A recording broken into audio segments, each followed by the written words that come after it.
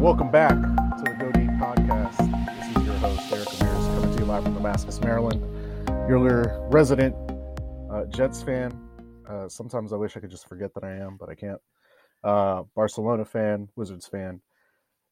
Here to pass it over to my co-hosts here. The gambling man himself, the guy that's barred from any casino from Las Vegas, Lauren. Hey, yeah, that's right. So, hey, this is Lauren Heap. You can find me on Twitter at @_Heap21. I'm a Washington football team fan, so this 4-game winning streak has been awesome, but I know we're going to ruin it because we can't have anything nice. The Wizards, I can no longer go to any more Wizards game this year because we seem to get beat by 40.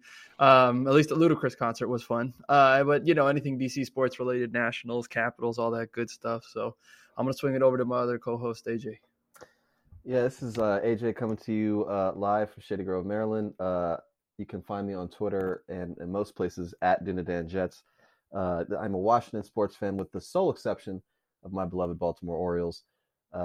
Ready to kick things off this week, guys? Kick them off we will. Funny enough, we're talking about kicking things off. Major League Baseball just ended probably like a month and a half, 2 months ago. And already kicking off with big news for the off season. I'm going to let AJ and Lauren kind of expand on this a little bit because it's interesting for me. I've only experienced like an NFL lockout type of deal, and that might have been different than what's happening now. But there is a owner lockout by the owners in Major League Baseball. AJ, you mind explaining the difference between that and like a strike or something like that for everybody listening at home?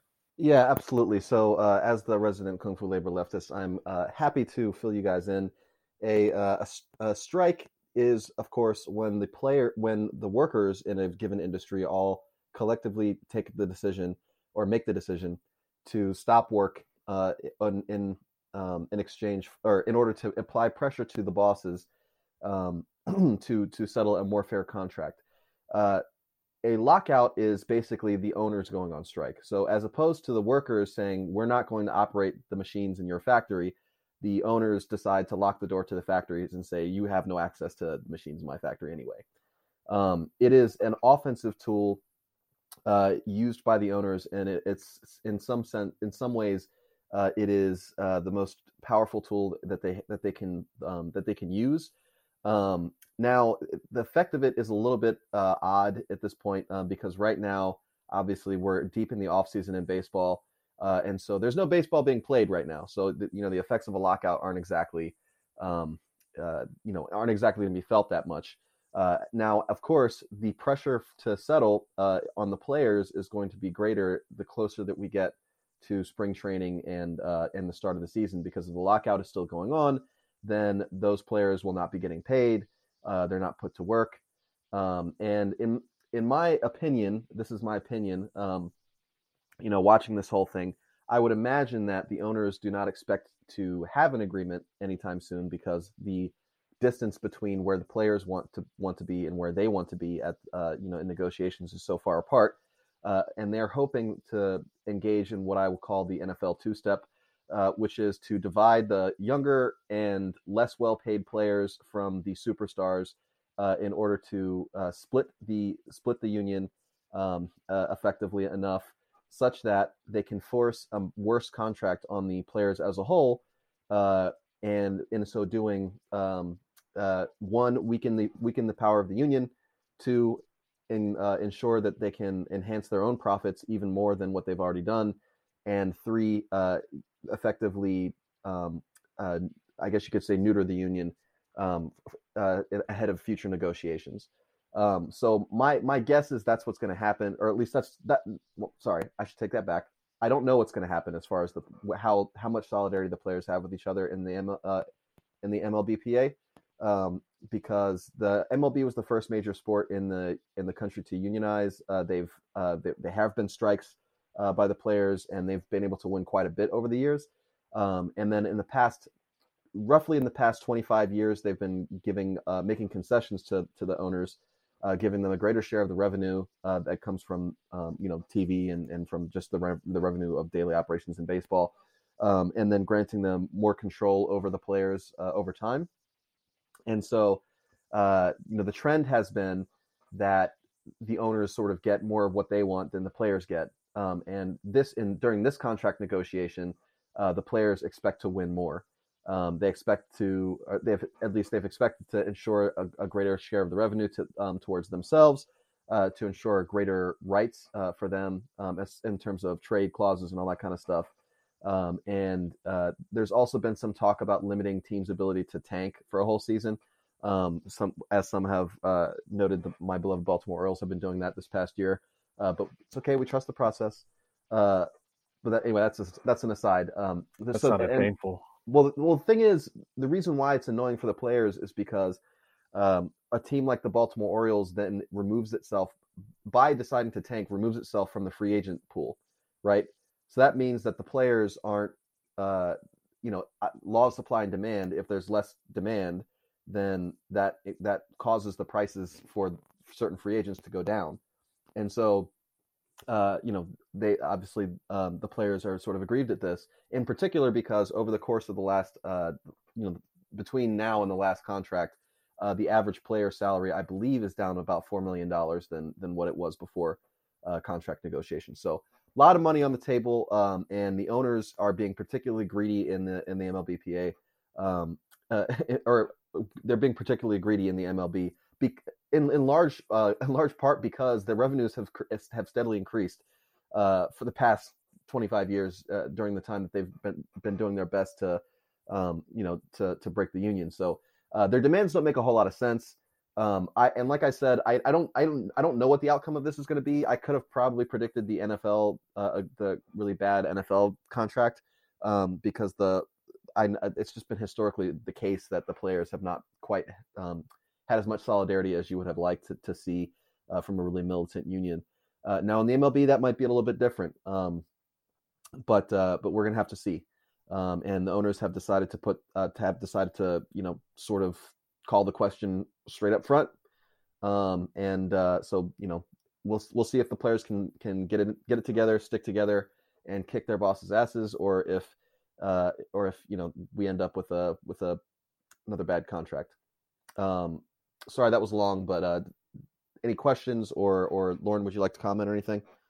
Yeah, no, I just think, like you said, it's a big thing. It's the solidarity there. I always think about the minor league player. I'm sitting there at home making minimum wage, and maybe I've got a family and a kid, and they go, "Hey, we can sign you to a big league contract if you come play." So the whole solidarity of being like turning down that money, that huge chunk of change that could change my life, or standing my ground. And it's kind of just that's the kind of feel like what they're exploiting.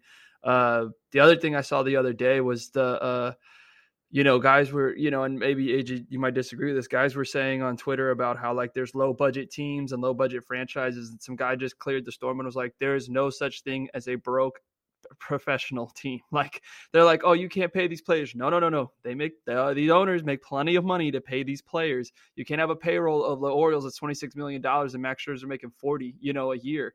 So it's just they're billionaires arguing with millionaires right now. And so, we still got other ways for spring training to come out. So we'll see what happens. But I always just think about me personally. I always think about how I would be if I was a minor league player getting offered that sort of like, kind of what's it called? Be a scab or cross the line. So, that whole unwritten rules of baseball where if you're a major leaguer and you go to the minors, or you're up in the the highest level and you go to the minors, you like buy everybody's dinner every night and kind of things like that. So those sort of like things that go on and stuff like that behind the scenes. But I mean, we'll see. Like we still got some time. We'll see what happens. So. Yeah, and I think there was one major update with respect to the relationship between the major league players and the minor league players.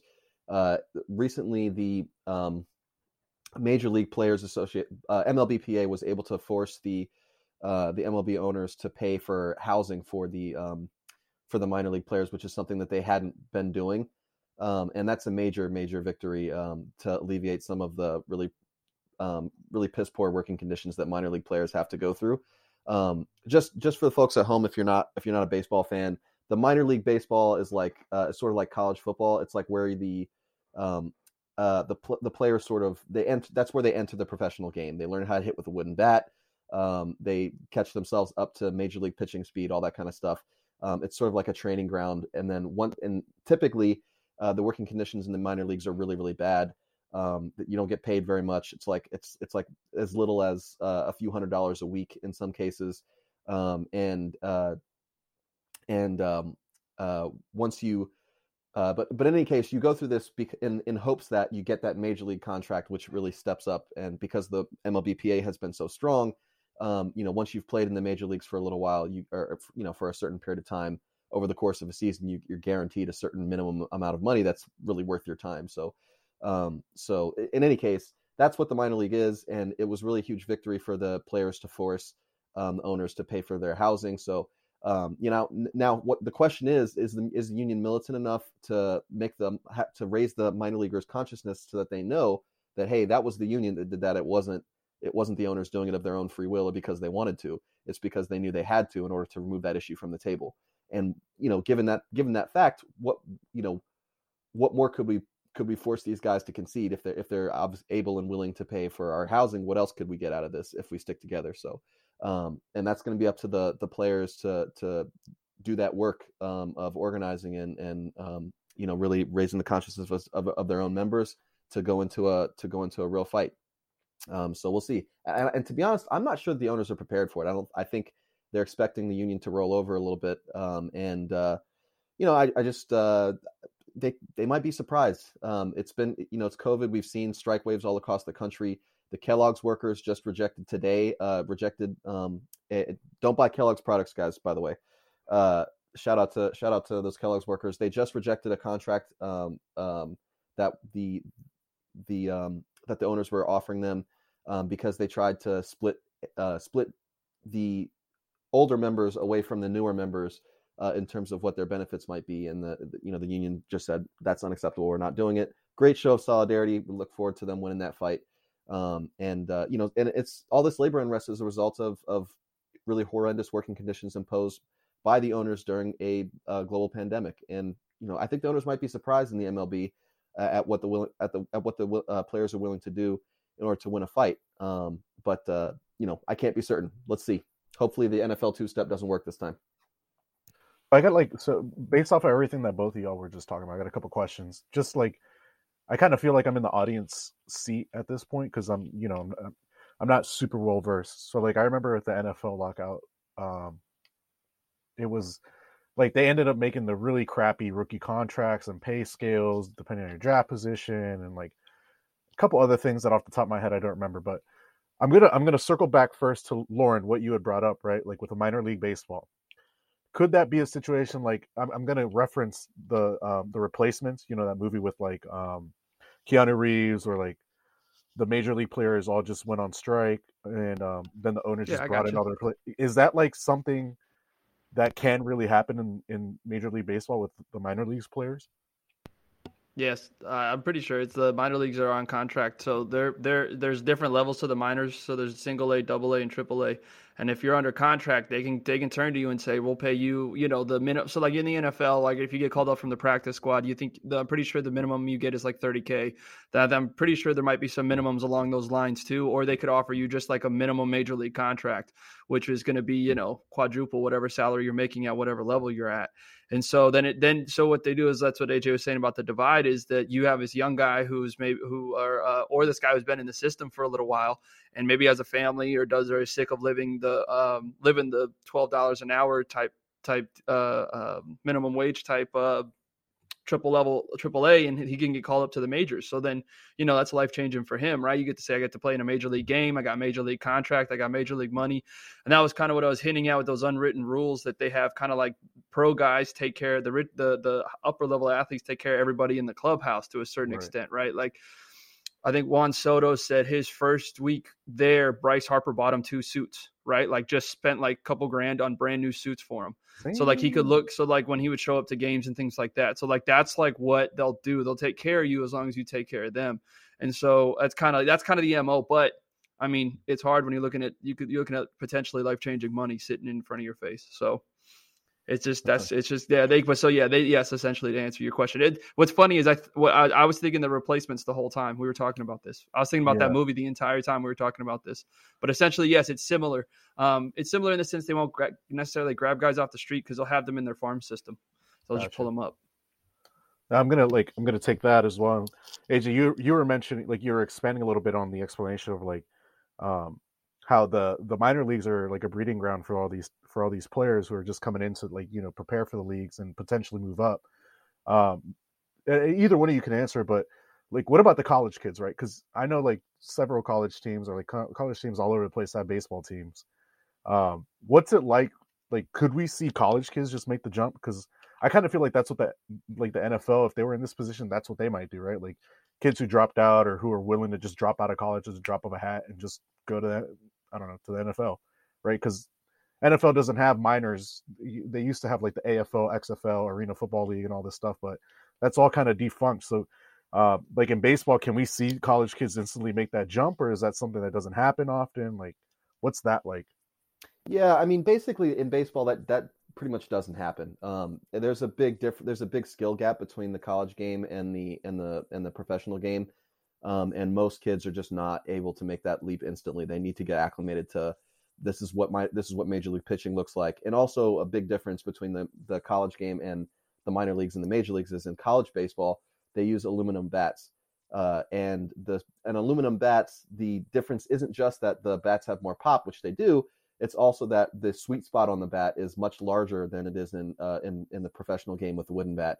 So it takes a little while to get used to hitting in the major leagues or hitting with the big boys versus hitting with the with college kids. Now, Right. in terms of like what the owners are willing to do, I do not put anything past capitalists to be a bunch of assholes. So I we could see that happen. College kids being pulled straight up. How would that affect the product? Would the I mean, there's questions about that, right? Because on the one hand, like how does that affect the product you're putting out there? Are people going to watch, kids who are just not used to swinging the bat against major league pitching? Are they going to want to see them go up there and try and hack at the ball and Right. and suck and ground out a bunch of times? Consistent strikeouts every game. Yeah, exactly. There's just a lot of question marks about whether the owners would want to destroy their own product that much. I think we all remember the when the NFL referees struck and just the horrendous and ridiculous outcomes that presented. And even the NFL owners had to kind of fold on that one because man, we had some historically bad calls. I don't know if that ever ended, judging by the officiating this year, but I digress. So in any case, I think we could see something like that with college players being called up, way too early. I don't think it's a likely outcome. But again, I don't put anything past the depravity of a group of 30 ancient capitalists who want nothing more than just to sit there and make a bunch of money for some reason, even more than they already have. So yeah. Damn licks. All right, this is just like a parting shot for both of you, but and I'm going to start off with Lauren, you first. But what's something that you would actually be really interested in seeing pass and, like, put through after this is all said and done and, like, the dust has settled? No, I think the AJ brought it up, and that's what I forgot about this whole thing is that they got the minors housing. I think taking care of the minors, I think, is a big step and a big push in the right direction. I'd like to see that, and I'd like to see them get taken care of more. The other big thing I think I was trying to think of was I was listening to Ryan Zimmerman. He calls into a radio show, the Sports Junkies, I listen to every morning, or once a week, and he was talking about teams tanking, and owners like going, and he's saying, you know what, we're players, we want to win. Like, we don't want to sit up there and have this like tank for this or that. Like, if you're going to tank, sell the team, because we want to compete and we want to play now. And so kind of just think things like that, hoping that he's like, we're competitive. We're not out there trying to lose. We're out there trying, getting home runs helps us, getting hits helps us, getting wins helps us as players. So something along those lines too, with dealing with owners and making sure that, so essentially dealing with the minors and somehow handling the owners. But that's pretty much it. Helping the minors out, I think, would be the number one thing. Getting them either a pay raise or then the housing, I think, was huge. So right. Something along those lines. That's dope. AJ, what about you, man? Something that you'd be really interested in seeing come out of this? Yeah, I mean, I think basically, as someone who's been active in the labor movement, like, personally, it's just whatever the players want. But I think to me, what would be most interesting is to have the owners give up some sort of control over the conditions of the game, which is what they've sort of been doing for the past 25 years, is acquiring more and more control over the game itself. And let's be honest, in a lot of cases, the game kind of sucks now because of what they've done. And so I think it would be really great to see like the players being able to have some sort of form of participation and control over things like the new like baseball design, because one of the huge the big problems the past year has been that the owners switched out a new baseball, and there have been some pretty credible reports that the owners, without telling anybody, switched the balls out last season, and just like Yeah. And the thing is, the ball this year was presenting different outcomes than you would have seen in past years. It was designed to fly farther and stuff like that. Right. And so it's like, them making changes with nobody's notice. And basically, also one of the things that they've been doing for the past 25 years is really gearing the game towards home runs and strikeouts, as if that's all anyone wants to see in a baseball game. There's just not been a lot of reward for a player to, be a 300 plus hitter, get lots of hits, and learn the basics of just basic base running. Base running in baseball right now is just atrocious. People don't know how to do it properly. And you end up with these really stupid and easy outs because we're all out here waiting for the next big home run, as opposed to like, hey, maybe I should just hit for contact and get a single here and get my guy around to third base. You just don't see that those outcomes in baseball just quite as much as you would like, and it's because of the ways that the owners have tried to gear the game towards home runs and strikeouts. And it's like, we all love a good home run, we all love the strikeout, but what makes baseball a great game is and always has been the drama of the whole thing. Knowing the situation, being in the bottom of the ninth with 2 outs and down a run, can you get a man on first base? Are you going to bunt him over or not? Like, what's all that chess, that goes on between the opposing managers and whether or not their players can execute. And then, of course, you've got the other chess game which is going on, and that's the game of cat and mouse going on between the hitters and the pitchers. So it's that layering of different levels of drama that really makes baseball a great game. And the owners have just done what they can to sap that in favor of ESPN highlights. It's just not a good exercise. It's not good for the game. And the players know that. And so I think it would be great to see them gain more control over the way that the game is played. The other thing I will say, just to mention, the minor league baseball players are not in a union. They're not part of any union.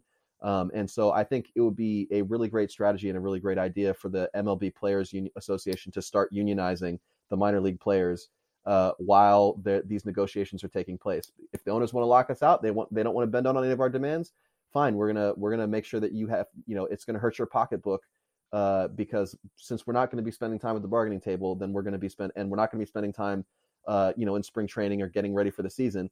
Then I'm going to spend it organizing these other players so that we can take more money and more power away from you, over in that respect. I think that would be really cool. I hope they do that. I hope they listen to this podcast and adopt me as their, as one of their strategists. But anyway. Hire AJ, guys. Yeah. Major League Baseball Players Union or Association. Give us a call. Give us a call. Where to find us. Yeah, from an outsider's perspective and someone who's just kind of starting to dabble into the sport, I kind of feel like it's an interesting time to get into it because not only from you guys, but from like random conversations I've had with people at a bar or conversations I recall having like in college talking about baseball. Like you can really tell that only real diehard fans really pay close attention to the game now because everybody else is just bored. So it'll be interesting to see what happens for sure.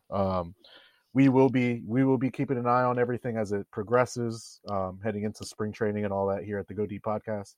And we'll be giving you guys updates or giving everybody updates as they come in. So any parting shots, Lauren? It looked like you kind of wanted to mention something real quick. No, I'm just gonna bring up the baseballs that AJ brought up. That the rumor mill is that they changed them, but he touched on it. So I forgot if it was one of you guys too that mentioned that. Lauren, I'm pretty sure it was you that mentioned that like the MLB had just partnered up with like a sports gambling partner or something like that. Oh yeah, they've got some like influence now on like the sports gambling where they can the owners, it's something like the owners own it, like they own a stake in the company, so like they can randomly, the rumor mill is that they're randomly changing baseball so scores go up or higher or lower, and they put a substance in the ball, I guess, that makes it go farther, so when it hits off the bat it gets so like there's a shot, people are referencing a shot, Max Scherzer was pitching against another pitcher, and he threw I'm gonna probably mess this up. I think a sinker or an outside in the bottom right or bottom left of the strike zone, and the pitcher literally like golf swinged at it and and somehow cleared it. Like it just, the angle doesn't make any sense, and somehow it's, everybody's just like, this is a prime example of what was in that baseball, because pitchers aren't known for their hitting or their power, and this dude just launched a monster shot that was like impossible angle. But anyway, that's a different story. So I think that that it has influence on it. So they'll switch out the balls if they want a game to go higher or lower, kind of things like that. So that's shady. Filling the balls up with flubber. Yeah, I mean, I think, and this is just another example of the totalizing central logic of neoliberal capitalism coming into play in your everyday life. The Major League Baseball, the corporation, bought, which is, the corporation is the vehicle for the owners.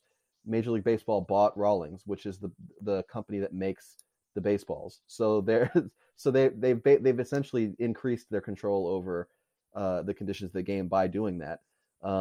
And just the capitalist drive to purchase ever more aspects of everyday existence. And what you end up with ultimately is a worse product, and the owners being really crappy. And you see this again with them getting in bed with these gambling companies.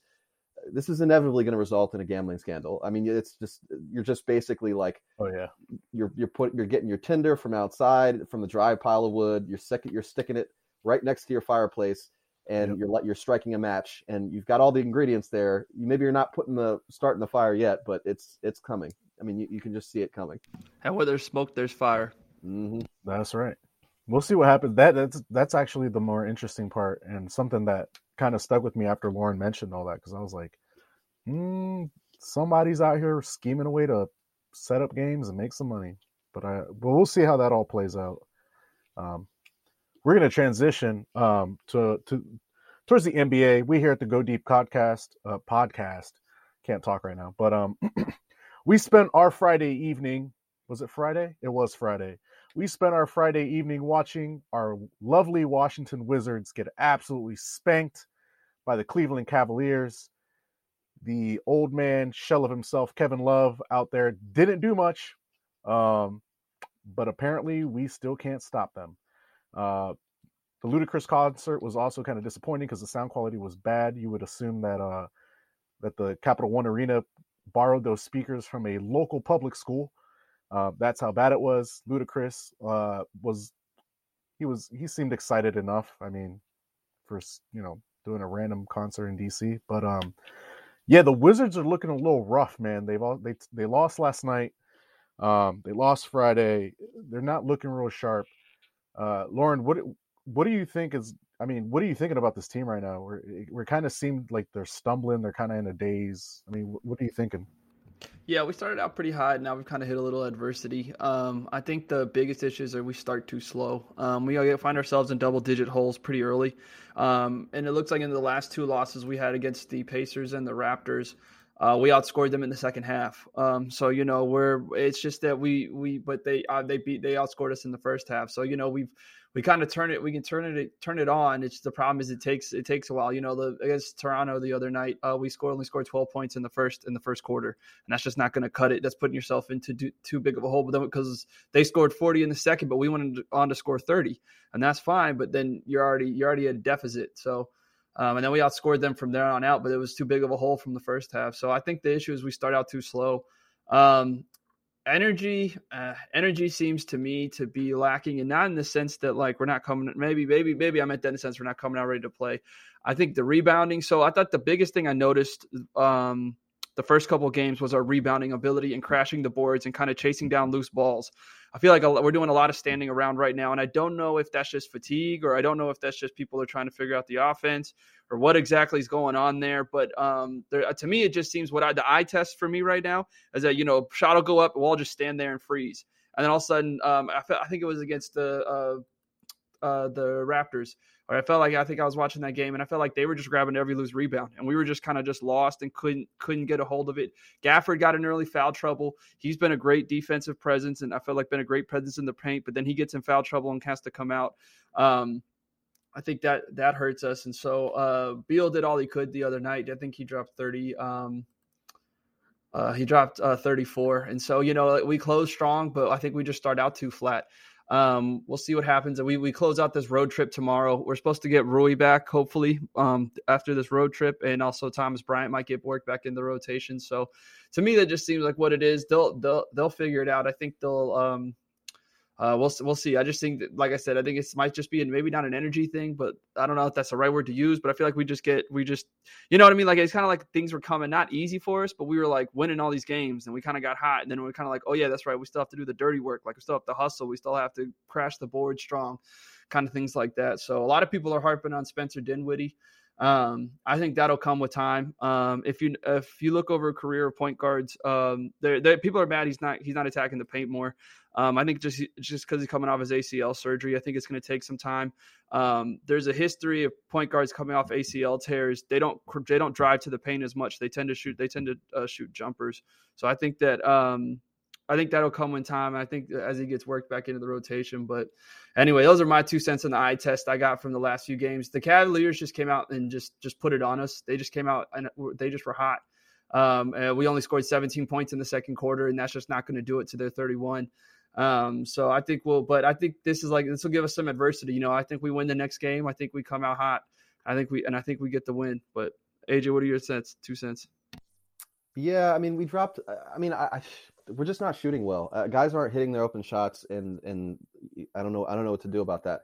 It's interesting because the looks that they're getting are good looks. It's a guy.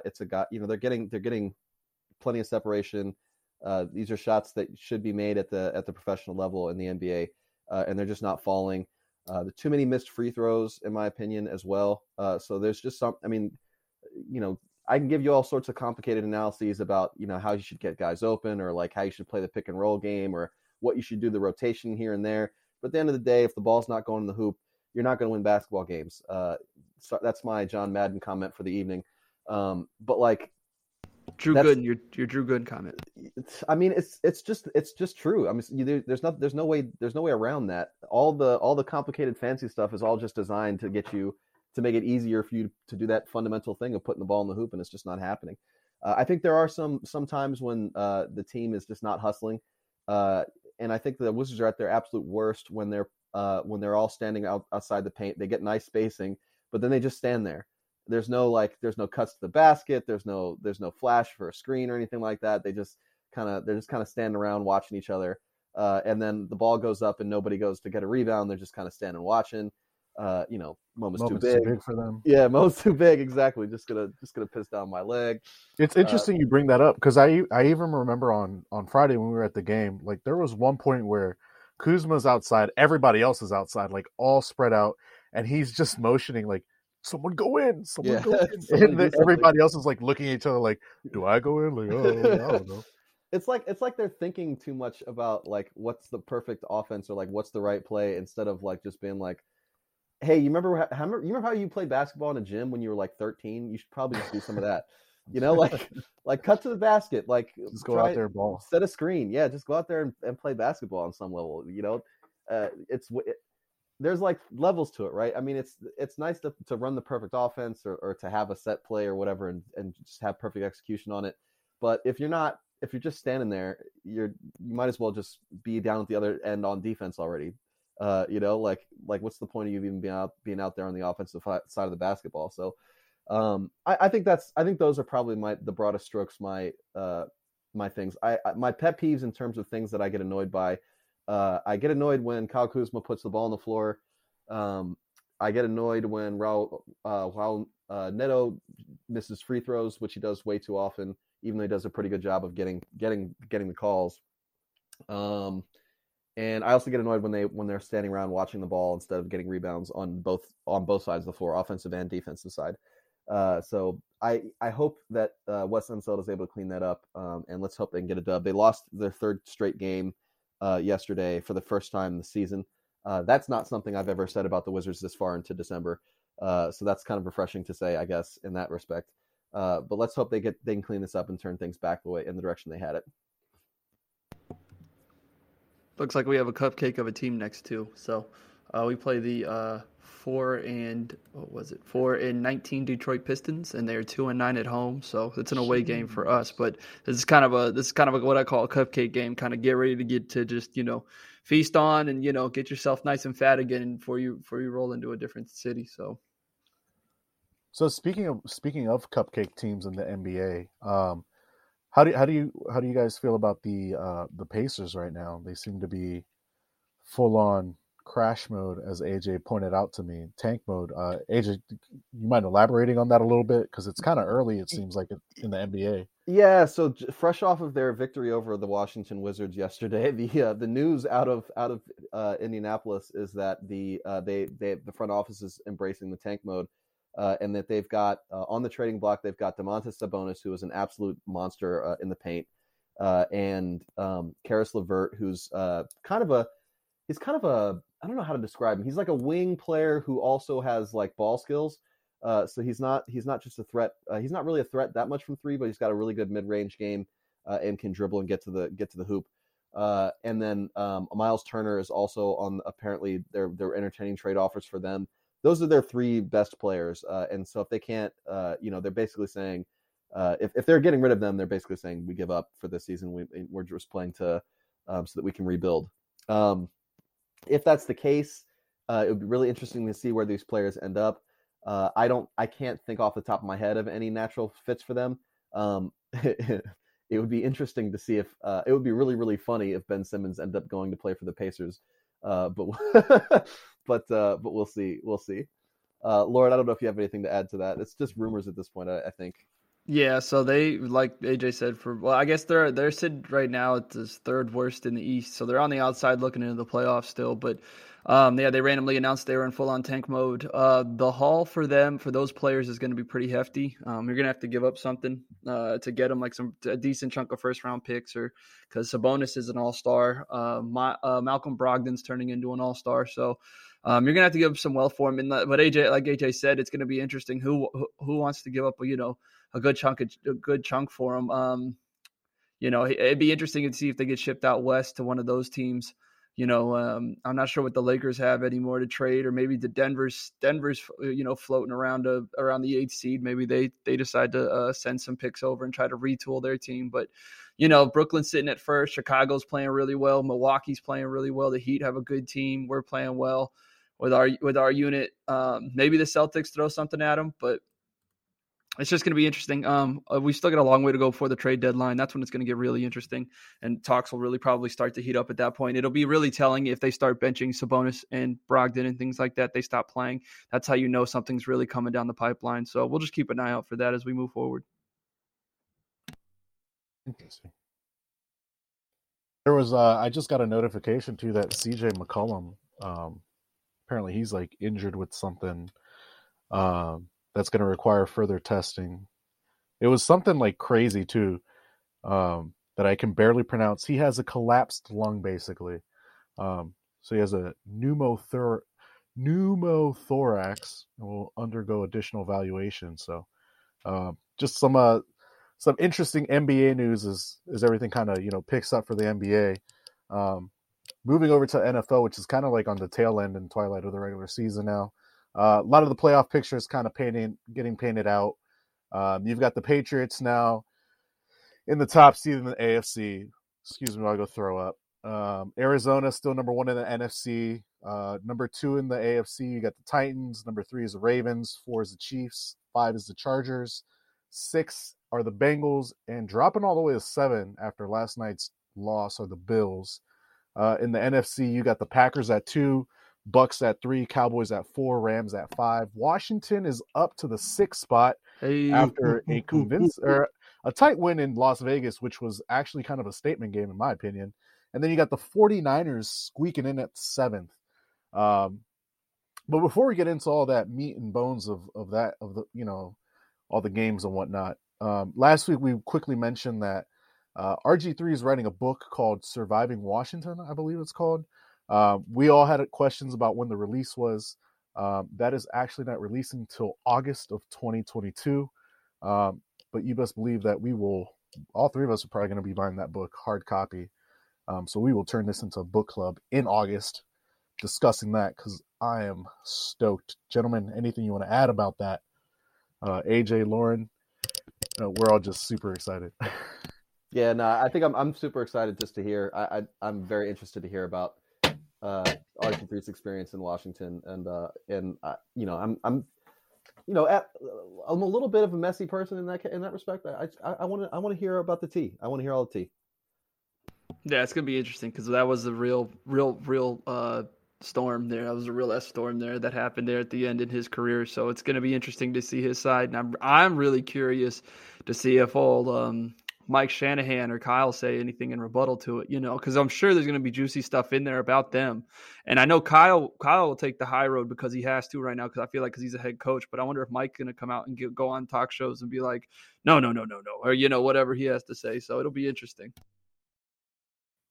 As details drop in from the book, we will definitely be talking about it leading up to us reading it and eventually, going into the deep details about it. But one of the more surprising aspects of it that I just picked up on last week was how RG3 apparently he went through sexual harassment in the workplace over there too. So you add that into everything else that's been going on with Dan Snyder and the cheerleaders and the emails with Bruce Allen and all that mess. I am, like AJ, very excited for this tea, and it's going to be piping hot.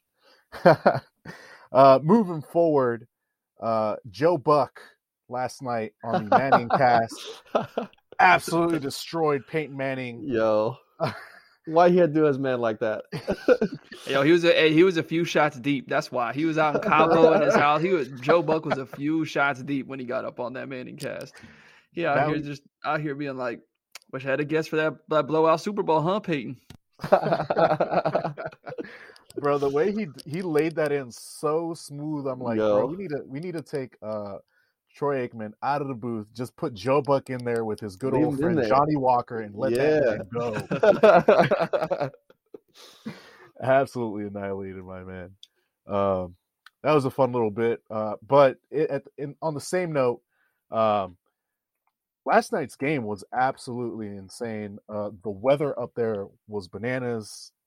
Wind so strong it was curving freaking field goal posts. All they could do was run the ball. If I'm not mistaken, New England ran it. What was that, AJ? 40 sometime? 46 running plays. 46. Yes. 3 pass attempts. Mac Jones had 3 pass attempts for 19 yards. And the national media is still gobbling, swallowing all of Mac Jones's, what? He was the highest, completion rating against rookie quarterbacks. He threw 3 fucking passes. Anyways. Eric, tell us how you really feel. Sorry, let me reel it in. This is a safe space. Look, man, no, I'm gonna go on a little tangent here, okay? Look, rookie quarterbacks, we've all been spoiled very recently with QB play from rookie quarterbacks. I'm talking about Joe Burrow, Justin Herbert, Kyle Murray, Patrick Mahomes coming out his second year. I mean, all these guys just coming. Lamar Jackson, right? His rookie year was absolutely insane.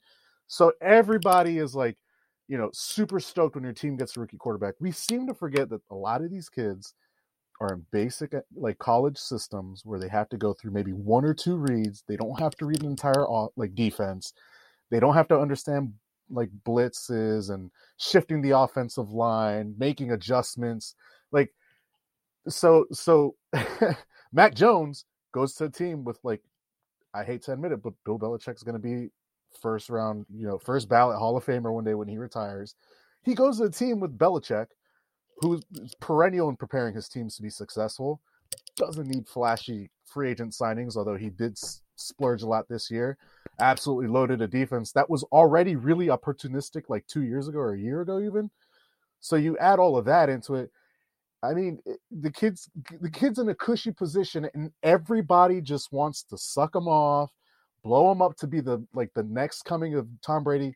Fuck no. If Mac Jones was on the Dolphins, if he was on the Jets, if he was in the Jaguars, he would look like a single father who just stumbled upon the NFL field. I'm absolutely befuddled and infuriated by this like sudden love that the media has for Mac Jones. Fuck them. Fuck the Patriots. Fuck Bill Belichick, even though he's a fantastic coach. Fuck that entire organization. You can go fuck yourselves. Anyways, Lauren, how did you feel about the game last night? What I heard from all that was you're just mad the Jets didn't draft any of those quarterbacks. That's essentially what I took from all that. Look, so you like Lamar Jackson. I was like, I think the Jets passed on him. I think they passed on him too. No, I'm right there with you, Eric. I'm right there with you. No, it's the same thing. If there's a local radio guy here, it's like, why didn't we draft Mac Jones? And in my mind, I was like, we would ruin him. Like we can't have nice things. It wouldn't work. Yeah, no, he's in a great situation in a place where he's going to be cushioned. Like you said, he's got a great head coach. A lot of people thought the Patriots were done after last year, but they forgot they had a bunch of COVID opt-outs, especially on defense. Mm-hmm. They got all those players back. They're healthy. He spent in free agency this year. So, and obviously when you run the ball 46 times and only throw it 3 times, I could have played quarterback last night and hand the ball off 46 times to somebody. And I just got to not be a derp and trip over myself. None of those passes went more than 5 yards. Like the longest one he completed was 5 yards past the line of scrimmage. Get out of here, bro. So, no, yeah, So they're of course it's a white quarterback in New England that's winning, and it's Bill Belichick. It's going to be the ESPN's going to eat them up. He built them up and they got built up because of Tom. Now the ESPN likes it. They like the views. They like all that stuff. So they're gonna and so does the media. They're gonna because of Tom and ESPN or because of Tom and Bill, all the championships they won, their money draws or their attention dollars. Excuse me. So of course you're gonna get all the attention in the world, but. Yeah, that game was nuts. Though I love watching the kickers pregame when they kick it and it's supposed to go right down through the upright and the ball stalls in the air and just flies backwards. That to me is just amazing. I just watched that. I just watched them kick because I just thought that was insane.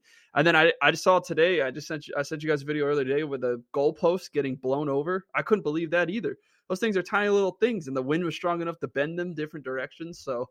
That game was insane to say the least. Josh Allen had his moments. So Eric, I don't know who you hate more, Josh Allen or Mac Jones, but you must have been pretty happy Josh Allen lost last night, just a little bit. I constantly have a lot of hate for everybody in the AFC East. That's just in my nature right now. But I hate Josh Allen a lot less now. I gotta give it to him. I mean, yeah, he's a stud. I mean, he's a great quarterback. He's progressed a lot. So, I mean, and that's good for the game, right? Because it makes everything exciting. If Zach Wilson pans out, then we have 3 young quarterbacks in the division who's going to make the game fun. So yeah, exactly. And I said, and Zach Wilson, he had his moments. I watched some of that Eagles Jets game. I was watching with my dad and. I think you guys had a huge kickoff return. I think to open the game. 79 yards. Yeah, and I said, here's going to be the interesting part. Can they punch it in? Can they get it in? Can they score a touchdown or can they get the score? And I think he managed to do that okay for the most part. That first half looked like. So I think your team's going to be all right. I think he'll be all right too. So yeah. I'll get into that. Yeah. Okay. I got you. You're gonna tease at it. I got you. Yeah. No, that's a good tease. I mean, I was a little happy. I was also by the second half. I had to turn off the TV and not watch football for the rest of the evening. So, AJ, last night's game. Any thoughts? Yeah, I think it was a really fun game to watch. It was really wild. I think what you saw here was you've got. I mean, I'll just make an analogy to combat sports, right? Like you've got boxers, you got fighters who are real flashy in the ring. They've got all these different types of all these backgrounds. Maybe one guy has like Deontay Wilder has a lot of power, and then you've got your fighters who are technicians. He's got a good jab, and he goes out and he combos off that jab, and that's all it is, right? And I think Bill Belichick really took his playbook and just pared everything down. He said, you know what? might not be able to get fancy play action passes. We're not gonna do any weird pitchbacks to the quarterback, then flea flickers or whatever. We're not going to do any of that. We're just going to go out there and we're going to have a good jab. And also it's sort of like basic strategy and tactics to like use the terrain and the weather to your advantage if you can. And that's what Bill Belichick and the Patriots did. He said, look, you may be able to beat the Patriots. I have no idea whether you can or you can't, but I know you can't beat the wind. That you can't do. So and his gamble paid off, especially on that last drive. The Buffalo Bills are threatening to score. They need a touchdown, and Josh Allen, they get a third. I think it was a first or a second and long, and Josh Allen has to throw 3 passes in a row. And what happens? The inevitable wind blows the ball off course to Stephon Diggs, one of the best receivers in the NFL. There's nothing he can do because the ball's never going to get there because there's 55-mile-an-hour winds in the air. And it doesn't take a whole lot. I mean, I don't want to sit here and like sing paeans to Bill Belichick's greatness. But I will say, I mean, the man knows how to look the situation squarely in the face.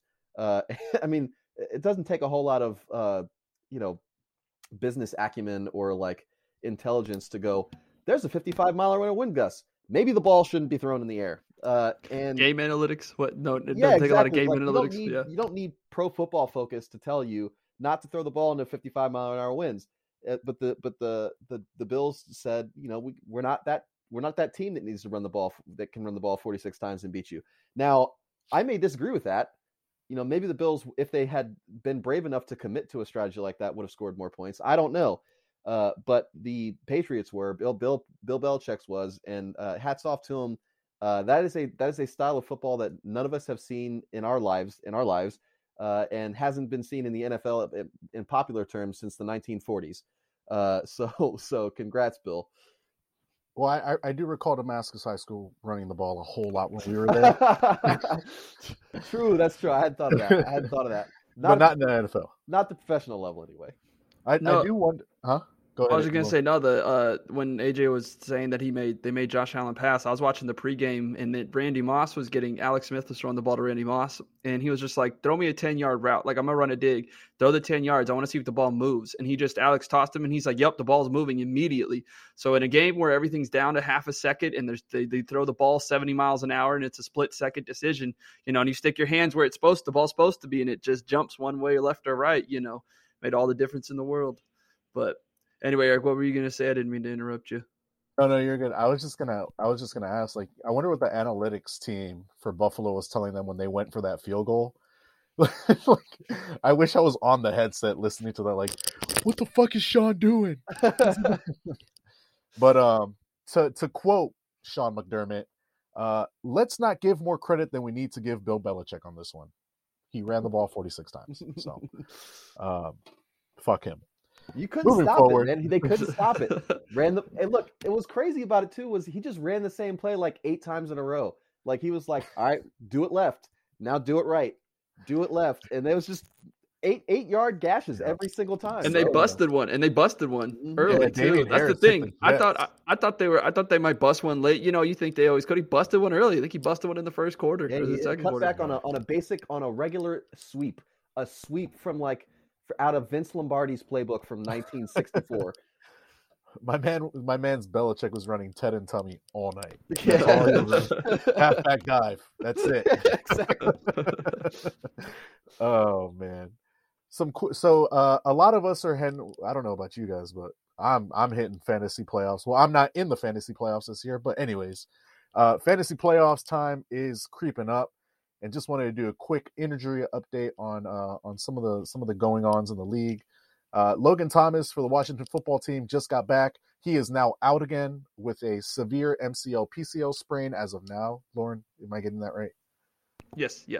Okay, cool. No, not an ACL tear. MRI confirmed, but they're still doing tests. Something. So he's definitely out the next game. So if you have him on your lineup, you might want to go dumpster diving for another tight end. Not a whole lot of prospects out there. Kenyon Drake, the number 2 running back for the Las Vegas Raiders, broke his ankle against Washington. That's what happens when you try to run against Washington. Ryan Fitzpatrick, however, is confirmed out for the year. He is getting hip surgery. Ladies and gentlemen, if you are Ryan Fitzpatrick's age and you've played for half the NFL, please don't go down any water slides. Corey Davis, Corey Davis for the New York Jets, our prized wide receiver free agent signing, is out for the year with an abdominal tear. I guess when you're playing for a team as sorry for the Jets, you will come up with any excuse not to get on the field. Keenan Allen, wide receiver 1 on my fantasy team, heard that he's on my fantasy team and decided to catch COVID. That's just my luck. Speaking of bad luck, Marlon Humphrey for the Baltimore Ravens is out with shoulder surgery. I heard they found Kurt Warner out bagging groceries again, and he will start at quarterback for the Baltimore Ravens. And Adam Thielen is out with a high ankle sprain. He decided to go for a high ankle sprain because that's all he does is get high touchdown numbers and just ball out, but not this week. Sorry, guys.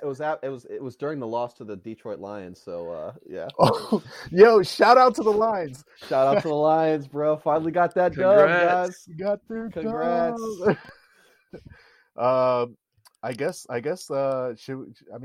kind of feel like we should do something for the Lions at this point. So we'll pretend to be buzzers real quick and just like congrats, Lions. That's all we got for you here at the Go Great Deep job, Podcast. guys. Yeah, you did it. Go Way to also, get paid. Dedicated their victory to the victims of the school shooting that happened this past week. So that good for you guys. Yeah, Yeah. that was a Good class stuff. act by Dan Campbell. I will give Yep. him Yep. that. All right. Now to the bread and butter of the segment here. How do you guys feel about that Washington game? Going to Las Vegas, handing them L. Eric, let me hit the buzzer. I'm gonna hit the horns on him one time. Yeah. Well Got that deserved. dub. Well deserved. Got that dub, man. How- It was terrifyingly scary. I had a lot of moments where my heart stopped and I fell onto the floor and AJ had to revive me. And so there were millions of those moments, a lot of intercepted passes or pick sixes that went right through DB's hands late in the game. But good That's why they teams play find defense. Yeah, exactly. Good teams find a way to win, and we managed to do it. We figured out our identity. I think our identity is pretty clear, which is why I'm scared when we play Dallas. If it turns into a shootout where it's in hot water. But seeing as we lost Logan, it was great to see Logan Thomas back. I was super pumped. I was so happy, and then to lose him again just stinks. He instantly makes an impact, right? First game back, instantly catches a touchdown, a one-handed, catch. Our offense looked, we were moving the ball well, and then we looked a little looked a little stagnant after that, but we managed to scrap and claw and get the win. We're rolling here. We moved up in the playoff rankings, which is also awesome because certain teams lost. So no, it was fun. It was good. It was a good game. AJ, what'd you think? Yeah, I mean, I think the Washington football team is on a 4-game winning streak, and I think that's due in large part to a couple of factors. One of which is the team's commitment to the running game. I think what you're seeing a lot with that offensive stagnation is Scott Turner sort of outthinking himself and getting away from running the ball on first down in particular. When you're getting 5 and 6 yard chunks, I don't think it's useful to drop back and or to come out and shotgun on first down. So if you're listening, Scott, stick with that run game, put the ball in the young man's Antonio Gibson's hands, let's let him be the workhorse that we've seen he can be in the past couple of games. I also think that one of the outstanding things for the past couple of weeks has been Taylor Heineke and his play. Even when the team's not really moving the ball that well, he's making the right reads. He's throwing the ball to the right people, and also he's protecting the football. Not a whole lot of interceptions. He does have an odd, every now and again he has the odd play where he throws the ball up and you're sort of baffled as to what's going on. But for the most part, he's done a good job protecting the football, and also just his circus magician ability to escape the pocket in the most random situations where it just looks like the whole offensive line is just collapsing on him is just astounding. Man. It's just even though the magician play that happened in this particular game ended in a incomplete pass, it was so exciting to watch, and he hit his man in the hands. Just Logan Thomas just couldn't come down with it. So it was a great game to watch. I really enjoyed it. Shout out to Brian Johnson, the kicker we brought in off the street this week. who is local, is from Bethesda. So, Moko kid. So congrats to him for kicking the game-winning field goal. And man, it's bizarre to watch the Washington football team win 4 games in a row after the past couple of seasons we've had. But I'm going to enjoy every second of it as it comes. Hopefully we can take a win off Dallas this week. I will not lie to you. I did not watch a single second of that game. Like I had mentioned, I had turned off the TV pretty early on in the day, but I was super excited to see you guys get the win. I know it's like playing at a huge new stadium like they have in Vegas and like coming out with a dub. Yeah, super pumped for you guys. And the hits keep on rolling. Heineke's playing out of his mind right now. I think I saw somewhere like in the past 4 games, he's like second only to Justin Herbert in terms of like QB rating. So excited to see what he can do. Like, I kind of hope that you guys ride with him into next season. Like maybe draft like a quarterback that's like in the 2nd or 3rd round or something, but really give him a chance to play a full season and give him control of the offense and see if you can't bring in somebody like Chris Olave or Garrett Wilson in the 1st round or something like that to help, develop him and be like teammates or, line up next to Terry or bolster that offensive line or something. But yeah, I had to turn off the game because like Lauren was alluding to, the Jets had a surprisingly good offensive first half. Zach Wilson did some good things. We scored on like 3 possessions in a row, which was like absolutely insane. LaFleur is really in his bag. Elijah Moore is an absolute fucking stud. I can't get enough of the kid. Every time he catches the ball, I have to say his last name. Wilson was, man, that kid was decisive. There was some real zip on the ball. Sometimes he was throwing high a lot. I kind of feel like that was him I think he's working through some mechanics because they were like on a tweet that I saw, they were highlighting how like a lot of his footwork he has to work on. And I think even some of his delivery, they're working on making it like a quicker release. So I think part of that played into him not like getting the ball exactly where he wanted to be. His interception in the second half though was absolutely atrocious. Overthrew that thing by a mile. Like he couldn't even hit the broadside of a barn. It was really bad. However, what really threw me off and like grinded my gears about the game was Jeff Ulbrich leading up to the game was like in a press conference. He said, "Oh yeah, our defense, it's coming." Bitch, where? It did not come to MetLife Stadium. I'll tell you, you must have gotten redirected or something because that defense was not there.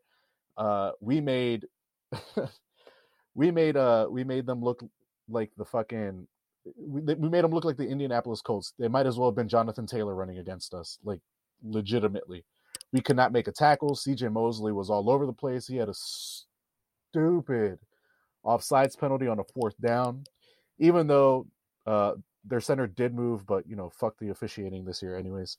I was surprised Robert Saleh did not get ejected as a head coach because he was laying into the refs, which he should have been. I might have had to see it like a referee outside in the parking lot if I was the head coach. A lot of drops. I think Wilson had like 6 total drops in the game. Corey Davis dropped the ball and then then he's got an abdominal tear. Like, get the fuck out of here, bro. I don't know, man. It's our defense is just really shitty, and a lot of it has to do with lack of talent on the defense. I mean, other than CJ Mosley, we don't really have a good. I mean, Quincy Williams was a great find, but our outside, I can't even name our starting outside linebackers at this point. Don't even know who they are. Our defensive line, we had 0 pass rush, and that's not on Quinnen Williams or even John Franklin Myers. Like, they're literally getting double teamed, and then the other 2 guys are no name. Like, I can't even name our edges. Can't name them. Don't know who they are. It might as well be you and Lauren, AJ. Might as well be you guys. Yeah, you guys might get. My pass rush is definitely subpar if there's contact being made. So you probably would have done better. Both of you. You both probably would have gotten a sack. Genuinely, it's really bad. Bryce Hall got called on like a bullshit defensive pass interference. The kid's a stud. Can't be too mad at him. Ashton Davis and I don't even know who the other fucking safety is. Elijah something. They're like subpar. I mean, they're not Cam Curl. So yeah, our defense needs a complete overhaul. But I was really happy to see what Wilson was doing. I labeled him a bust last week. I'll say that the bust meter has gone down probably like 20%. So it's at a solid 70% bust factor right now. Progress is progress, so I'm happy to see that. I hate to watch our defense get absolutely mauled. So that's all I got to say. You guys, I think Zach Wilson has looked good these past couple weeks, and I think probably like if you're seeing him sail the ball a little bit more, it's probably just because he was so used to getting popped in the first part of the season because the offensive line was playing so badly. Like he probably is not sure he can trust himself. He can't set his feet and throw the ball down the field. So I think you'll see it improve as you know, as long as the offensive line holds up. Yeah, we're really missing Mekhi back then right now too. Well, I wouldn't say that actually because George Fant has done a good job, but I feel like, you know, Mekhi Becton's like a huge human being and he's a great left tackle. So we'll see. Moving forward though, looking towards week 13, you guys alluded to it. I'm excited for it. Washington versus Dallas, the old rivalry. I genuinely feel so. Riding again on what AJ talks about, like in division games, I genuinely don't know what to expect this game. I think it really depends on how your defense comes out and sets the tone. I went with y'all last week. I got to go with y'all this week. I think you guys surprise everybody, get a surprise dub, make a statement, and kind of stamp your way into the playoffs. But yeah, Lauren, how do you feel about this game, man? I think Dallas is going to beat us. That's just because I've been picking against us and we've been winning. So I'm going to probably keep that trend. I'm okay with being wrong, as long as we keep winning. But yeah, no, I think Dallas beats us. I think Dallas is going to check that game tape of our linebackers getting diving at legs, just Mo being too big for them, missing tackles all day yesterday. Cole Holcomb getting dusted, and I think their offense is just going to exploit that. And I think they're going to beat us. I think with a healthy. Looks like I think CeeDee Lamb's coming back, and I think Cooper's coming back as well. And then they've got a Tony Pollard back there with Zeke. I think their offense, if we can't control, it's gonna be interesting. It's gonna be who scores first, right? Like I think if we can, obviously we go on these long 10-minute drives and score a touchdown, you know, keep their offense off the field. But I think their offense is just gonna be too much, and I think they're gonna. I don't think we'll be as ball dominant against this team as we should be, as we have been, and I think they get the win here. I just don't. I don't know. I will see what happens with injuries. McKissick looks like he's still questionable. Landon Collins looks like he's questionable. We have a healthy team. Maybe we get Landon Collins back. We get McKissick back. Maybe we have a shot. But I'm still leaning Dallas's way for this game. Bro, you slicing up that defensive play too much, bro. You doing too much. We had the other team scored 15 points, my guy. And yeah, that's league leading in terms of yardage. Derek Carr, who went 2 for 8 on third downs in that game. We missed a lot of tackles. And Cole Holcomb got ran by a lot. I will say that. Okay, first of all, Cole Holcomb had 2 extremely good pass breakups in coverage. So and in coverage against some of the most athletic players in the other team on the Raiders. And then in addition to that. We were missing a lot of initial tackles. That's true up near the line of scrimmage, but that's only because our strategy dictated playing back and far enough to take away explosive plays from the Raiders, which is what they've been doing all year. In particular with Darren Waller, who happened to be out that game, which probably helped us quite a bit. With Dallas, I think you're going to see, they don't necessarily want to use their tight ends to beat you up the field the way that the Raiders do. You're seeing what you see with them is it's the wide receivers that they challenge to beat you with, and it is going to be interesting to see how our secondary holds up against the likes of Cooper, Gallup, and now that they've got CeeDee Lamb back. I don't know what strategy. I think we saw last week. I forget who Dallas played last week, but I think what you saw last week was that the other team doubled CeeDee Lamb the whole game. Because they knew they doubled somebody. Maybe it was Cooper. They doubled one of the receivers and challenged the other receiver to beat them. And I think that strategy kind of goes out the window when you have a trio as good as Gallup, Cooper, and CeeDee Lamb. You can't double just one of them, and it's gonna come back to affect you. I think it's gonna depend on how much our defensive line can disrupt Dak Prescott, and whether or not Scott Turner decides to commit himself fully to the running game, and beating Dallas in that way. Because I think Dallas knows that, so they're going to go out there and be prepared to stop the run. And then of course you have the question of how well does Heineke play. Those are all factors. Overall, I think that this Dallas Cowboys team doesn't quite have an identity the way that the Washington football team does. Ultimately, I think that hurts them. I'm going Washington football team. But what's also something worth pointing out is even with Chase Young and Montez Sweat out, right? Your defensive line still seems to be pretty like consistent and showing up. And that Cowboys offensive line is in shambles. It's not looking too good, and you can tell in the way that Dak feels pressure sometimes, or that's not even there. So I don't know. I think you guys have a chance. I got to go with y'all this week. Maybe Jack Del Rio's, who I was trying to say, draws up some more of those fancy blitzes. And if Landon Collins is back, we might be blitzing, might be sending a lot more than just 4 guys. Yeah, I was listening to Ron talk about Chase and Sweat being out, and someone asked him why does it seem like the defense is playing better? He said, well, they were chipping. They said they were keeping guys back.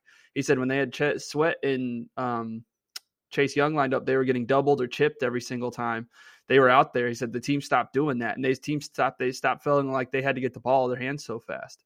So it's a big reason Jack's kind of like mixed up his blitzes and mixed up looks, and kind of like the defense looks a little bit different. But anyway, that was a little insight into that, what Ron was saying this morning about the defense and its improvement. But I think Dallas, I think they come in and I think they get us. But that's just me. I think we get them. I think we get them the next game. But I think this one they're going to take. There you go. Well, someone's always got to pick against y'all, and every time Lauren's done it, you guys have gotten a dub. So here we go. We'll see if it sticks. I'm okay with being wrong. I can live with that. There you go. Next up is the New York Jets against the New Orleans Saints. Look, we can't even stop. We can't even stop whoever we played against last week. I don't think we have a chance against Alvin Kamara, who will be back this week, or Mark Ingram for that matter. I don't think we can stop either one of them. And if Taysom Hill is playing quarterback, no, he's got like a broken finger. Never mind. Yeah, he's got Taysom Hill has the same injury that, or like a similar injury to what Russell Wilson has. I don't know if he's gonna play or not, but from what I read, like it's like a pretty bad break or even ligament damage. I got to go back and look for it, but either way, I don't think our defense is going to show up yet again. They're on their way somewhere. Wherever it is, it's definitely not to play on Sunday. So I think we're going to take an L here. Plus, Sean Payton's a great coach, so he's probably going to run circles around first-time coach Robert Saleh, he's got to get, he's getting his feet wet for the first time. So, AJ, who you got? Who plays quarterback if Taysom Hill is injured? Simeon, I believe. Trevor Simeon. Simeon? Yeah, is the stand-in. I'm going to go with the Jets on this one. I don't trust Trevor Simeon to do anything. And it's true, if Alvin Kamara is back, I you always kind of expect him to have a big game, but I mean, who are the Saints' offensive weapons besides Alvin Kamara and Mark Ingram?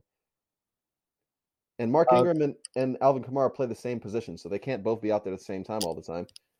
So they have 2 deep threats. They have one in Deontay Harris and one in Marquez Callaway. Who?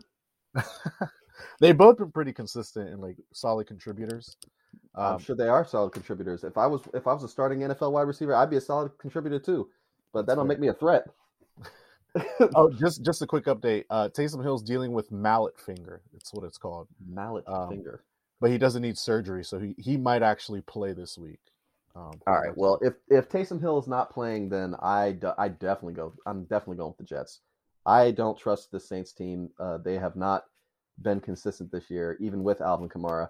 And I think this is one of those. It's just like what was that other game that somebody got injured and then I said you guys might have a chance when you guys beat the Titans. Same thing.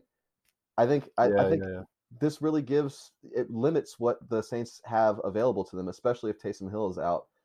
So yeah, I'm going with the Jets. So let's see. Looks like the game's been getting played at MetLife. It's a 1:00 kickoff on CBS. The Jets are the underdogs by 5. So the Saints are -5. The money line's 230 for the Saints, plus 190 for the Jets. Over unders 43. I'm probably taking the under in this. If anything, I'm hammering that under. I think the Saints, if Trevor Siemian's starting, I think they just stick to the run game, kind of like we saw the other night with the Bills. I think screen passes to Kamara, or dumping it off to Kamara, making moves in space, or sending Mark Ingram up the middle. I think the Saints get this one. I think they do just enough. And it's not anything like I feel like the Jets might have a solid performance kind of in the first half like they did, but just, if Zach Wilson keeps, sailing balls over guys' heads or throwing interceptions, it's going to be hard. It's going to be hard to, even Trevor Siemian might not be that great, but if he gets the ball at the 30, or the 50 every time, or, short fields every single time, you could probably net at least a field goal. So we'll see. But I think I've got the Saints beating the Jets in this one. Funny little stat. Miles Sanders has a whole ton of carries this year. I'll try and pull up the stats real quick, but Miles Sanders has all these carries, and he has yet to score a touchdown on the year. Did you guys know that? I did not know that. I had no idea. He has 112 attempts, 578 yards on the season, 0 touchdowns. Shay, this is for you. Shay has him on his fantasy team. My brother-in-law has him on his fantasy team. In his defense, he was injured for a little while earlier in the season, but my guy, you have over 100 attempts. You can't get into the end zone. Come on, bruh. And he torched the Jets for over 120 yards. So. Yo, Miles Sanders, I think I feel like he's a victim of hateful coaching though. Like my man's was like to elaborate on this. My man's was because he was chewing up yards like at the beginning of the season, but then the Eagles would like get down by like 15 points or whatever, and they just stopped handing the ball, even though he was their most effective offensive player. So like, so he just, and then like for like a couple of weeks, that wasn't even part of the problem. Like they were getting chunks of yardage off his every carry, and then they just stopped giving him the ball for some reason, which like blew the gasket for all of my Philly fans friends. So I think he's just sort of been a victim of like just some haterade for real. Like I don't understand why you won't get your running back a touchdown, man. Like, well, I wonder how much of it is Jalen Hurts. Jalen Hurts stealing those rushing touchdowns. I wonder how much of that is, right? Like that's true. Like being on a team with Cam Newton almost, right? Being the running back, right? Like when you get down to that goal line area, and that offensive line is some hot garbage like it is, they send guys and he has to scramble. So he'll take off and run it in instead of handing it off. I will say this about Jalen Hurts. He pulls the ball down and runs too much. And sometimes he's able to improvise himself out of that stuff. And other times he really can't, and that depends. That the way that the needle goes on that determines whether or not the Eagles are going to be able to win games. So I think you're absolutely right, Lauren, about Jalen Hurts pulling the ball down and scoring touchdowns also and taking away from poor Miles Sanders. Because I feel like because it's almost like they say similar with Lamar, and he's terrified of he eventually as the season goes on, he knows he's going to get hit at some point, or his offensive line isn't helping him, so he'll look downfield, and then if he's not see a read or two, and then he'll take off, upfield. So then he takes off and maybe can burst it for a touchdown or get in the end zone. So what's the point of having fourth and 1 or 1 yard to go? He's not going to do that. He's just going to get in. He's probably going to get in there. So speaking about Lamar, this week the Ravens take on the Browns. I am absolutely befuddled by the fact that the Ravens lost to the Steelers. He's playing against a fucking tree. Injuries. But yeah, those injuries are definitely the injuries are piling up. I think it showed most because like Lamar was getting constant pressure in his face. And I think that goes to show that like missing both your starting offensive tackles and an offensive guard makes a huge difference. But honestly, this week I got to go with the Browns. I think between the new injury on Marlon Humphreys and Lamar clearly showing some wear and tear in the season, having to carry an entire offense on his back, I think the Browns do enough to pull out a win. I think it's going to be close, but I think the Browns take the dub here. AJ, what are you thinking? Yeah, I think the Browns could be in for a big game here, especially with Marlon Humphreys now being done for the season. What this is, and the Ravens' defensive play style, they play a lot of man coverage, and it's going to hurt you if you're missing your both of your star cornerbacks now are out for the season. I just don't know that. I think you have to look to Jarvis Landry to have a big game, basically. And you'll see Jarvis Landry and Njoku having big games, or they could have a big game. That being said, I don't hate Baker Mayfield, but he's definitely on my Kirk Cousins list of terrible quarterbacks that shouldn't be starting in the NFL. And so, or not. Okay, that's too harsh. Kirk definitely should be starting the NFL, but Baker, and probably so should Baker, but I don't have any faith in him.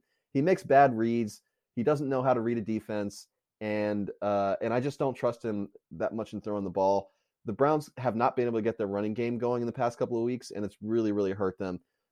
And so, look, in Lamar we trust. The man, as long as you've got Lamar Jackson on the field, you've got a shot at winning football games. I'm going with the Ravens for my pick, even though my head tells me that they may not be able to pull this one out. Real quick, Lauren. Before AJ, you're running a 2-minute drill. You're down by a touchdown. You got Kirk Cousins or Baker Mayfield. Oh my God! As your quarterback, who are you taking? Who's my receiver? What's my set of receivers? You've got Randy Moss, Jerry Rice, and George Kittle. Yeah, George Kittle. Boom. Okay, all things being equal, I'm going Kirk Cousins on that. Yeah, because I knew he was going Kirk Cousins because he didn't ask who was his running back. He didn't ask what the running game was. He'd have gone with Baker. He knew they had an offensive line in the running game. He said it's a 2-minute drill. You're not going to be running the ball. Right, exactly. I'm being sarcastic, but yeah. No, that makes sense. Lauren, who are you thinking? So the Ravens are the dogs here. That's by +3. Their money line for them is 115.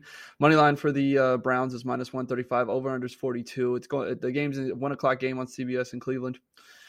I was listening to each of your arguments about both of these teams, and it's interesting because this morning I was one of the guys I listened to on the radio is a huge Ravens fan, and he's been saying how they've been razor thin at cornerback just anyway, and they just lost another one. The reason they went for 2 instead of kicking a field goal was because they were so injured and they were so hurt. And I think that I just think the Browns do enough. I'm kind of leaning Cleveland's way right now, and not that I don't have faith in Lamar, then he can't get it done, because it's like a 50-50 game for me right now. My fear, or not my fear, my thinking is that the Ravens are so banged up, they've got to either pull practice guys or guys off the street, get them ready for Sunday, get their ducks in order compared to Cleveland, who, I think they're coming off a bye, and they're rested. Baker looks suspect trying to play with his shoulder, but I think overall they can do enough and beat up on a Baltimore team right now. And maybe Lamar does enough and beats them, and Baker, they come out and lay an egg, but I think that the Browns can do enough and are healthy enough that they are able to beat Cleveland or beat the Baltimore Ravens here. I just think, like I said, they were razor thin at cornerback to begin with. Cleveland's coming off a bye, healthy. I just think that they've got more pieces. They've got more pieces, and they scratch out an ugly one. Lamar, like you said, Lamar's missing two tackles and a guard. He's been all over the place these past 2 games.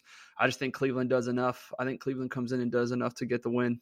So it's Lamar. To me, this entire year has been Lamar to the left, Lamar to the right, Lamar up the middle, and he's just taking too many hits. If Lamar could catch the ball, I bet you he'd be leading them in receiving yards. He's leading them in rushing yards. If he could catch, I'm sure he'd be leading them in receiving. So, at some point, what's got to give? I was telling AJ that if he's not throwing to Hollywood Brown, or he's throwing to Andrews, and if either one of them aren't open, it's kind of like he's running for his dear life, or he's scrambling the whole game. So, yeah, I've got Cleveland in this, just based on the fact that the Ravens are all beat up. A healthy Ravens team, I think, beats this Browns team. But now that you lost another cornerback and you're you got a week to prepare. I don't think that's enough time. So Cleveland. There you go. AJ's convinced that Baker Mayfield is playing himself out of Cleveland. Yes, I think he's trash, honestly. Like, he's just not good. That's fair. And it's funny because, like, I've said that before, just having watched him play myself, like, with my own eyes. Mm-hmm. But, like, if you take a look at the tape, you know, it's not hard to diagnose this. I mean, look, take OBJ, for example, right? Was trapped in Cleveland for all those years with Baker Mayfield under center. Has one touchdown for the entire year. And then since then, Baker Mayfield has thrown one. Since he left, Baker Mayfield has thrown one touchdown pass, and OBJ has two already in LA. I mean, how do you be an NFL quarterback and not throw the ball to OBJ at all? Like, come on, garbage, terrible. Next week, stay tuned, guys. Next week, we're going to have OBJ's father on the podcast to explain this very question. I feel like Baker Mayfield is one of those quarterbacks that's like average, but he's like on the good side of average. Like, you know, he's like at a solid 77%, and everybody else is playing at like a 75. But that 77 makes you believe he's good enough, because like right above him is like Ryan Tannehill, who's playing like a 79. Yeah, but see, I don't even give him 70. I don't think he's on the good side of average, though, in my opinion, because like the if you think about it, the Cleveland Browns offense is really predicated on that run game. That run game is super strong. Then, you know, you're straight up like, it's like just to take the example that you raised earlier, right? Kirk Cousins versus Baker Mayfield, right? The reason why I would take Kirk Cousins over Baker Mayfield is if I don't have a running game, I can still rely on Kirk Cousins to throw touchdown passes. But with Baker Mayfield, I can't. I really can't. I don't know that I feel good with him having the ball in his hands down with the game on the line, just because I don't think he knows how to lead an offense down the field to score based on only on his arm alone. I think he really needs the threat of a Nick Chubb, of a Kareem Hunt, in order to open up the defense and make it vulnerable to the play action game, which I think is where he probably gets most of his passing yards to begin with. Because I know he can't read a defense. I can tell you that. I think he's also got the benefit of having like one of the top 3 offensive lines in the NFL. So there's that. Speaking of OBJ and his father, another matchup that we're really interested in: Lauren's Rams versus my Cardinals rematch. Game number 2. Cardinals took the first matchup, stunning the Rams at that time. I think they went on a losing streak after taking the L to the Cardinals' hands. I think this time, I think with OBJ in there, I think they might pull this one out. I think it might be a closer game than we expect. I might go with the under on this one, but I kind of feel like that Rams defense, especially with the addition of Von Miller now, might find a way to get into Kyler Murray's face. So you can't triple team Aaron Donald anymore. So good luck double teaming him, because that man is a monster. So I'm actually gonna go with the Rams here on this one, as much as I'm pulling for the Cardinals. But Lauren, yeah, you already know who I got. I got the Rams. I got the Rams taking it. I think it's hard to beat a team twice in the NFL. So I think I've got the Rams rolling in there with that defense and beating Kyler and the Cardinals. The game's on Monday night. It's a Monday night football. It's a Monday night matchup. It's going to be a great game, is my assumption. The Cardinals are the favorite by 3. The money lines for the Cardinals is -135. Rams is +115. Over under 52.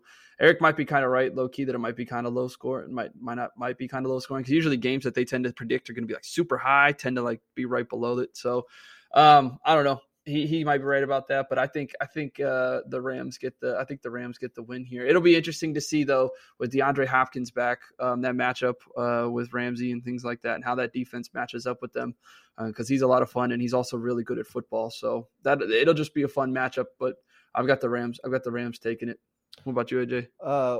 Somebody do me a favor and tell me what the Rams defensive rank is in the NFL right now, in terms of total defense.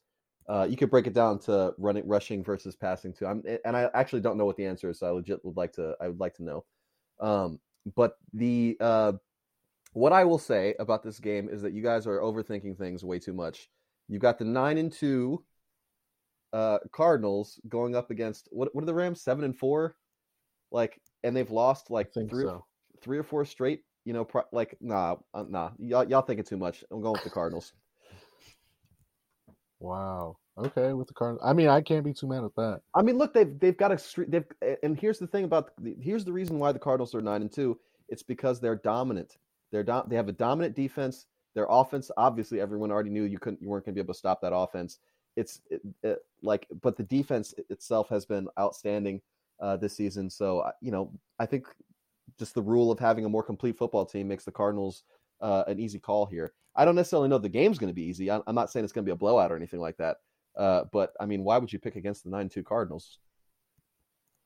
So interestingly enough, the Rams are kind of middle of the pack in terms of defense. It looks like. What do we got? Let's see. I don't know why this is not organized appropriately. Okay, here we go. The Rams are. It looks like they're somewhere like in the teens, like 12th or something like that. Mm-hmm. Not what you expect from a defense that has Aaron Donald, Von Miller, and Jalen Ramsey all on the same side of the ball. That's their pass defense. How about their run defense? Yeah, they're 15 in pass, and then on their run defense, let's see, they're actually, so they're 7th in rush defense. I will give them that. All right, so it sounds like the rush defense is pretty good, but that's to be expected. With the Arizona Cardinals, it's that passing attack you got to go up against, and 12th is probably not going to cut it. But I don't know. Taking the Cardinals in this one. You guys are overthinking things. I think this is going to be a great game, honestly. Like, that's one of those games that I'm actually I should go hang out with you guys and watch this game with you. And just that'll be a good one. I think it'll be good. No, it'll be a lot of fun. Yeah, I feel like this is going to be a great game to watch, especially with McVay's probably like fuming at a chance to get back at Cliff Kingsbury. So, last game on the docket that we're going to go on before Lauren's crazy minute is the good old Bills versus the Buccaneers. This game kind of has some huge playoff implications for the Bills, because if they lose and the Colts win, or even the Steelers get a win, they drop out of the playoffs, which is a big deal. For the Bucs, I believe it affects their seeding more so than anything, because they have a stranglehold on that AFC South at the moment. So barring the Bills playing in 55 miles per hour wind games again and going for field goals, I still don't get that. I think this is one of those get right games for the Bills. Sean McDermott and his coaching staff. I feel like after his first year in Buffalo, he kind of got the blueprint to beat Tom Brady. So I think he just goes into his old bag of tricks and seals out, like, clinches a win here to stop the Bills from floundering and like bleeding out. I think Josh Allen's going to have a dominant game. I think Brady's also going to torch him. But I think the Bills get one here, like a 3-point win. So, AJ, who you got? I'm going Brady on this one. I think, and not to knock the Bills or anything like that. They do what they have to, but I think Brady's got too many weapons. I think the Bills, the keys to beating Tom Brady have been the same for 25 years. It's get to him. If you can harass him, then you can win. I don't know that the Bills' defensive front has what it takes to do that, but we'll see. I give the edge to Brady and the Bucs on this one. But I think you're right, Eric. I mean, the Bills could sneak one in here and as part of a get-right game. I could see it, but I'm going with the Bucs. Yeah, I'm going with Tampa Bay as well. Tampa Bay's the favorite by -3. The money line's -170 for them, +145 for the Bills. 52.5 is the over/under. And it's a 425 game on CBS. The weather's supposed to be 75 degrees out there in Tampa. It's a home game for Tom. I was reading today some stat that Tom Brady's like 34, whatever, and like 12 against Buffalo. Like, he's just had their number since he's entered the league, or how many ever games, some ridiculous amount. I think he just rolls in there and they beat him. Like AJ alluded to, too many weapons. Watching the highlights of that Atlanta game, just Rob Gronkowski getting open, or, Who else? I was gonna say Mike Evans. It wasn't Mike Evans. It was Chris Godwin. Mike Evans is out. Chris Godwin getting open. Leonard Fournette running the ball. I think Tom Brady's just too surgical still. I think, and it's gonna be a perfect day for him. I think they roll down there and they get this win. I think the Bills put up a fight, and I think it looks better than last night's game. They throw for a couple hundred yards, or they throw for a lot more. But I think Tom Brady's in December mode, and I think he just goes to work. There you go. Guys aren't betting against the GOAT. I don't blame you. Tom Brady's on an absolute tear right now. I think he's leading the NFL in passing yards, if I'm not mistaken. Yeah. He's that, or he's number 2. I think Derek Carr was maybe until last game, maybe till last week. I mean, he may have jumped him. I think Tom Brady did jump him, if I'm not mistaken. Either way, I mean, Tom Brady's on a fucking storm right now too. So I feel like this is another good game. The Bills might come out into this one with a little bit more heat under their seat after taking an L to the Patriots. But hey, Mike Evans isn't out. Mike Evans isn't out? No. Who? Antonio Brown is out. Yeah, I know Antonio Brown was out, but I thought I saw Mike Evans got suspended as well. Did he not? No, Mike Edwards. Mike Edwards. Safety. Oh, oops. Just brought to my attention. There's a little dispute here. Lauren questioning Vikings over the Steelers. Lauren, who you got this game? Who you got that game? Viking versus Steelers. See, that's hard because I want to say Minnesota, but the Steelers, Steelers showed up last game, and old Ben shook off the rust and was able to take some Toradol shots maybe and get his hips working again. But not the Toradol shots, popping them like candy. I think a lot of it's going to depend on if Dalvin Cook is healthy. If he goes, I'm probably leaning Minnesota, but I just didn't know if this was up in the air because, AJ's love for the Minnesota Vikings and Kirk Cousins versus also his all-time favorite head coach and Mike Tomlin. So, or one of his all-time favorite maybe head coaches, but how is he not on anybody's all-time favorite head coaching list? But anyway, the best. I wasn't sure what AJ was thinking, so I wasn't sure which way you guys were leaning. The Vikings are the favorites in this one, and the money line's 170 for them. They're favored by 3 points though. So I just want to know what AJ's kind of thoughts were on it before I pronounced that he's picking the Vikings for everybody. Yeah, that's a good point. Actually, I somehow that game escaped my notice. I would have called it out, I think. I mean, what do you say? You've got Kirk Cousins, who can't win a close game to save his life. And you've got a Steelers defense that has been sufficiently stingy to keep them in games long enough to allow them to pull off wins occasionally. It's kind of astounding, really. I mean, to think of how good Big Ben has been in the past, but then you've got really questionable young receivers that can't catch passes for the Steelers versus that outstanding receiving core out in Minnesota. Oh man, it's so hard. It's such a hard matchup to call. I think given those circumstances and given the fact that I have no idea, I'm going with Mike Tomlin because you can't bet against him. So I just pulled this up. Dalvin Cook got a limited practice in today. So he did not practice on Monday, practiced a little bit today. Their game is on Thursday though. So AJ, I got to go with you on this one. Even if Dalvin Cook plays, I mean, he's playing with 2 injured shoulders, which is absolutely brutal for any quarterback or running back. Sorry.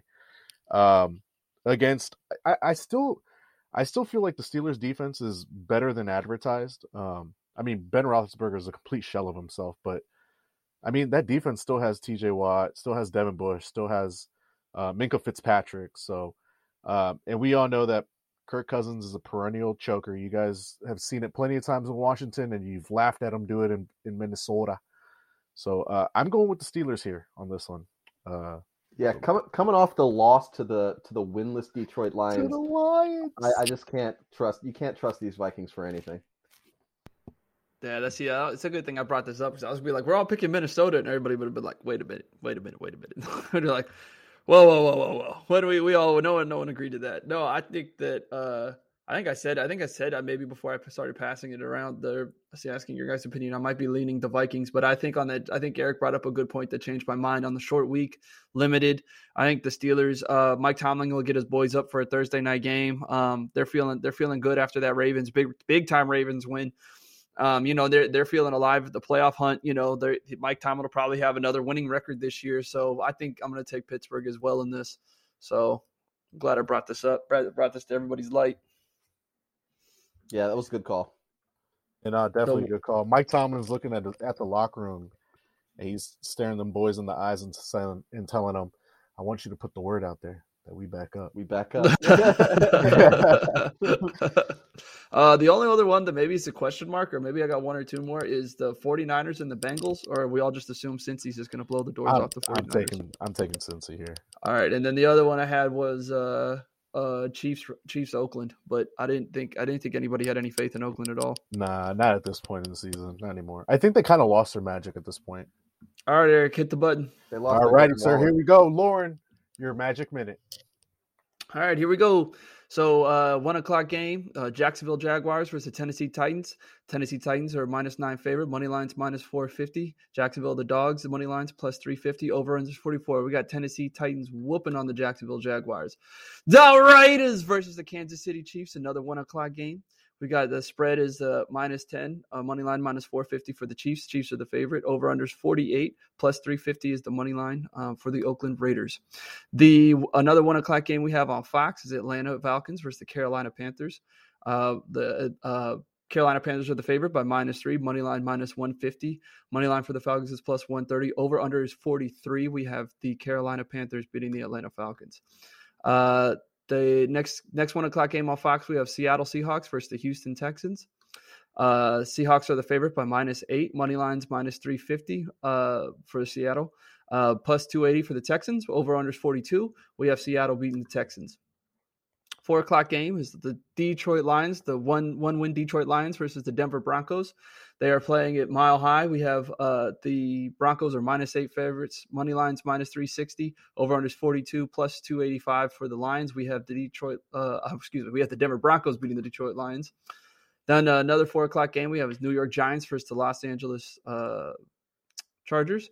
The Chargers are -11-point favorites. Money lines -550.